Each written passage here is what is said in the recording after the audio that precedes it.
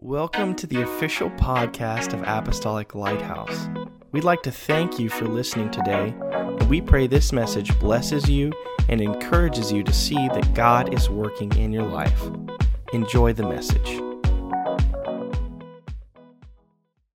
Praise God. I want to teach on the subject. This is a one-word subject. If. You know, it is said that in the Bible there are 8,810 promises. Not all of them are good and not all of them you want. Amen. But we want all the ones that are for us. Amen. Praise God. Many of those thousands of promises are conditional. And the word conditional means they're contingent on or upon, they're dependent, or they're subject to. So that means these promises will not come to pass until we do something first. And that's why I'm talking about if. Amen. Many of these conditional promises begin with the word if. Amen. And I've called them, and other people have called them if and then promises.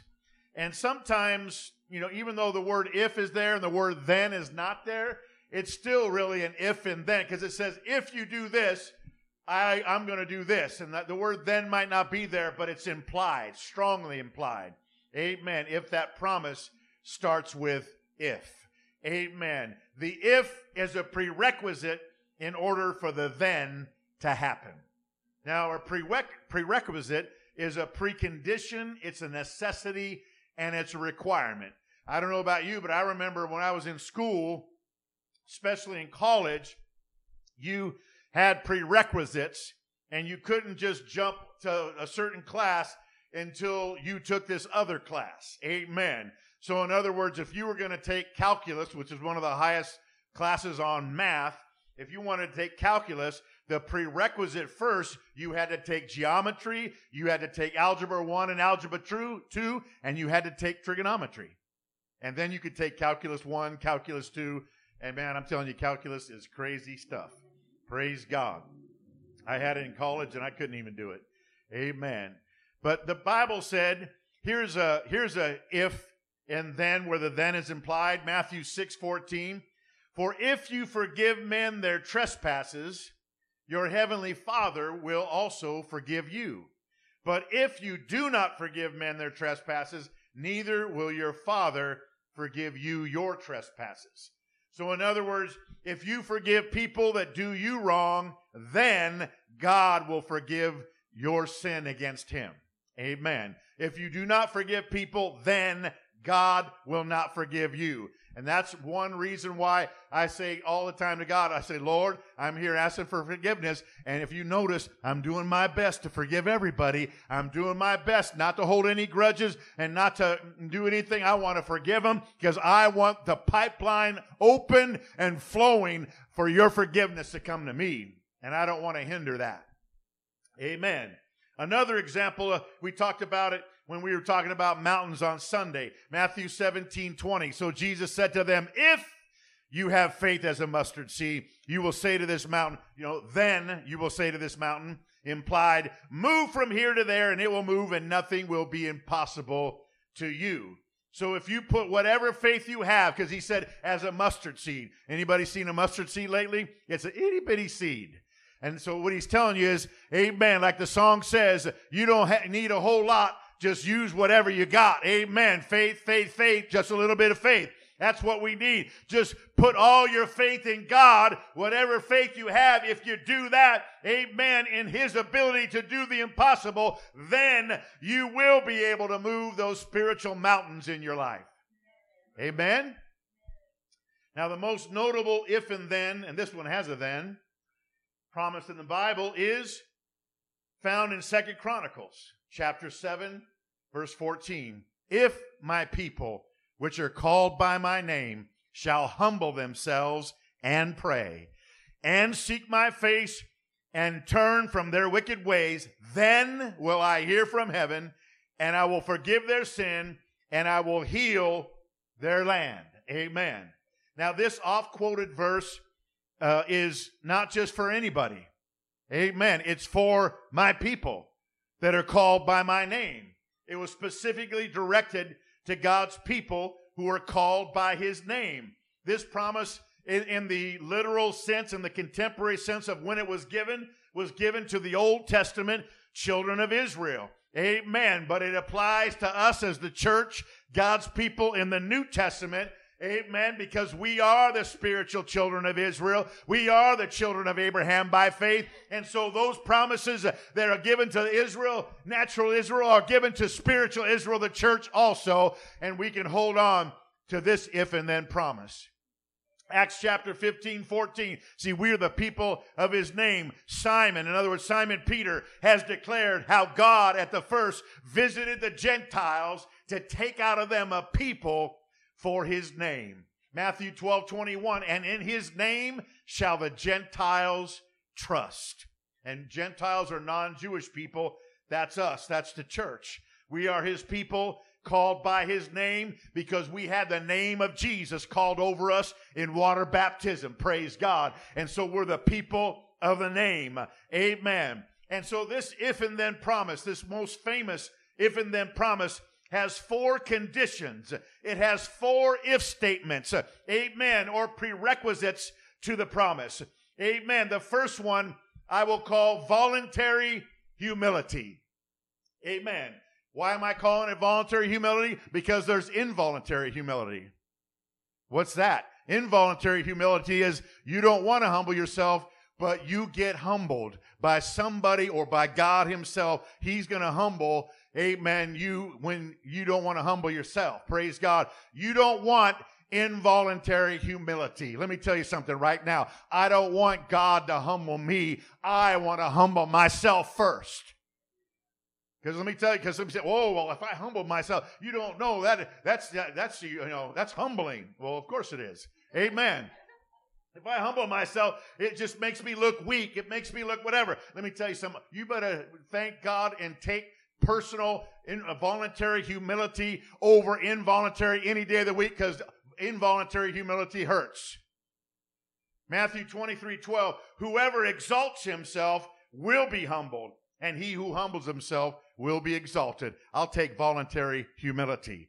Amen. 1 Peter 5:6. Humble yourselves, therefore, under the mighty hand of God, that he may exalt you in due time. You will be exalted, but don't do it yourself. Amen. Let God do the lifting up. Let God exalt you. Amen. In due time. Praise God. He will do it. James 4:6. God resists the proud, but gives grace to the humble. Amen. So it's important. That's the number one thing, because the second thing is prayer. Amen. He said you're going to pray. Praise God. But you know what? If you're not humble, you're not going to pray as much as you should. Praise God. Because proud people don't need God as much as humble people. Proud people can do it themselves. Proud people, they have all the answers already. Amen. So humility, amen, is a prerequisite to prayer. Amen. And then you come to God humbly and you pray. Amen. And prayer is and always will be the answer. Amen. It's maybe not the most glamorous thing of Christianity. Amen. But it's the greatest behind the scenes thing that you can do. Amen. And it's one of the powerful things that'll keep you where you need to be in God. And what this world needs right now are praying people that can bind every sinful, evil spirit and attitude and loose God's grace and mercy, peace and comfort, love and power on all people. Amen. Praise God. Because, there's some things that you see happening in this world, and it's just maddening, and you feel like, what can I do? You can pray. Amen. And prayer goes a long way, because some people you can't talk to. The way it's going right now, some people you can't talk to. It'll just even make it worse. But you get on your knees, or you just find a place and you call that person's name out, and God will go to that person and God will talk to them. Amen. Humble yourself. Voluntary humility and prayer. James 5:16. The effective, fervent prayer of a righteous man avails much. Amen. When we have effective prayer and focused prayer and we're praying specifically. We're giving God names. We're giving God specific sicknesses and diseases. We're giving God specific situations. Amen. And God will answer specifically when we pray specifically. And so when we have effective prayer, focused prayer, specific prayer, and fervent prayer coming from all of our heart, not like, now I lay me down to sleep. My soul to sleep, to keep, and oh yeah, praise God, yawn. No, get in there and do some crying. Get in there and raise your voice if you need to. Get in there and say, Lord Jesus, I need you to come onto the scene. Amen. Ask and seek and knock and say, God, I'm not going to let you alone until you do something. So effective, focused, and specific, fervent, heartfelt prayer from a righteous man. Amen. From a heart that's walking with God. Praise God. It avails much. It accomplishes much. And pray for anything and pray for everything. Amen. Small or big, prayer will keep you close to God, and prayer will keep you going in the right direction. Amen. And then the third thing, the if, is seeking his face. Not just his feet or his hands, but his face. See, when we first came to him, we were at his feet. We were repenting. Amen. We didn't know all about anything hardly, but we just knew we needed him, and we fell at his feet. We fell at the base of Mount Calvary, at the cross. Amen. Praise God. Amen. And then we begin to seek his hands, because his hands have the gifts. His hands have the answers. His hands have all the providing and everything we need. Praise God. But we can't just be at his feet and his hands and have a real close relationship with him. We got to get up to his face, and anybody's face, is what's important. You can't have a relationship with someone and only look at their feet and look at their hands and, hey, how come you don't look at me in the eye? Oh, because I don't really want to get that close to you, so, back off. No, see, that doesn't work. But your face is where your eyes are. Your face is where your mouth is. Your face is where your ears are. You can hear something, and you can say something, and you can see something. And so it's metaphorical, because the Spirit doesn't have a face technically. Amen. I know Jesus, the man, has a face. Praise God. But the Spirit of God fills heaven and earth. It's metaphorical. Amen. It means going and having more than just asking for things, and more than just asking for forgiveness and asking for stuff, and then that's all I'm going to pray about. No, it's going further and having a relationship with God, seeking his face and talking to him and loving him and praising him. So I'm voluntary humility. Amen. I'm praying. I'm seeking his face. And those two things are close related, prayer and seeking his face. And then before we get to turn the wicked ways, I'll read one more scripture here in seeking his face. 1 Chronicles 16:11. Seek the Lord and his strength. Seek his face continually. And then the fourth thing, the conditional statement, amen, for this promise: turn from wicked ways. Wicked is sinful, ungodly, worldly ways. Amen. So voluntary humility will not only help us pray better and more, it will also help us repent of our sins. Because if we're not humble, we're not gonna ask God for forgiveness. I haven't done anything wrong. I'm okay. What's going on? No, voluntary humility will cause me to pray, cause me to see the error of my ways when I compare myself to God's word, and then I'll repent of my sins and change my ways that go against God and his word. Slow but sure, maybe sometimes in some people's lives, amen, but that's the direction we need to go, and get away from things that are against God's word. Amen. And if we do these things, God is going to do something for us. Amen. You see, if a person tries to pray without turning from their wicked ways, in other words, praying around sins or praying over sins without actually repenting of them and asking God to forgive you of them, amen, sweeping them under the rug instead of putting them under his blood, the Lord will not hear that person's prayers. Did you know that?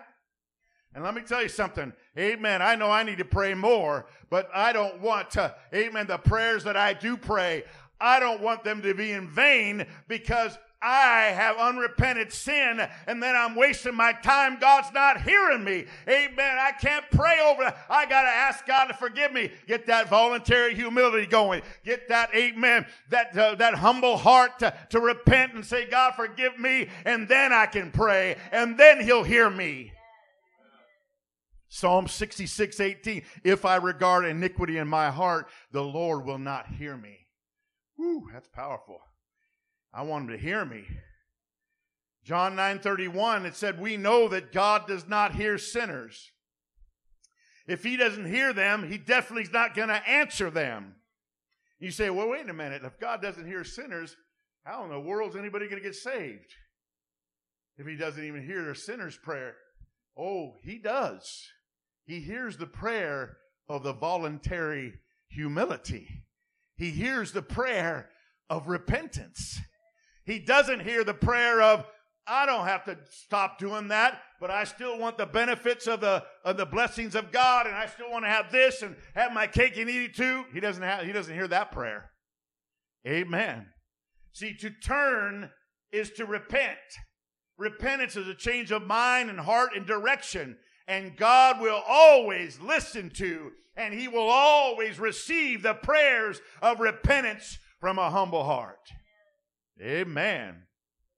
And repentance has always been and will always be the first step to God when somebody first comes to God, and the first step back to God when somebody strays from their path in God. Amen. When the prodigal son, his first step, his first prayer back was a prayer of repentance. The first step back, amen, was going back, amen, to make things right. Praise God. And that's what has to happen for people. And when we fulfill those 4 conditions of this promise, God will do 3 wonderful things for his people who are called by his name. He will hear from heaven. Psalm 66:19, but certainly God has heard me. He has attended to the voice of my prayer. Blessed be God who has not turned away my prayer, nor his mercy from me. He'll hear me. And that's important. It's important to be heard, especially by God. 1 John 5:14, and this is the confidence that we have toward him, that if we ask anything according to his will, he hears us. And if we know that he hears us in whatever we ask, we know that we have the request that we have asked of him. Amen. That's awesome. The second thing, he will forgive our sins. And there's no greater feeling than when your sins are forgiven.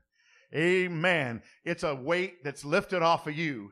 I don't know about you, amen, but when I repented and then I asked the preacher to baptize me in Jesus' name, when I came out of that water, yeah, I might have been soaking wet, amen, but I felt light as a feather. I felt a conscience clean. I felt a load of guilt and shame and sin that fell off of me. Praise God. Hallelujah.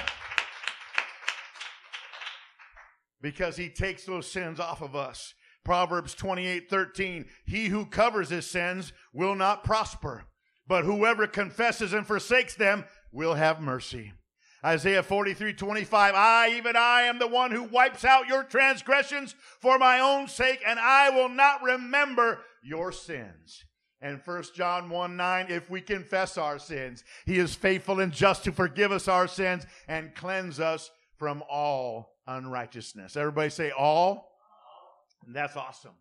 When we're cleansed of all unrighteousness, we take on his righteousness. Amen. And then he hears us in our prayers, and we have confidence that he's going to answer. Praise God. It changes your whole outlook and your whole perspective. And then, lastly, he will heal our land. Now, in the context of the verse that was in the Old Testament, he was literally talking about their land and their nation because of all wars and because of different things that went on. But when we apply this part of the promise to our circumstances today, we understand that he will heal our body. Amen. When I do these, he's going to heal my body. He's going to heal my heart. And he's going to heal my mind. Amen. Because some people's minds are stressed out.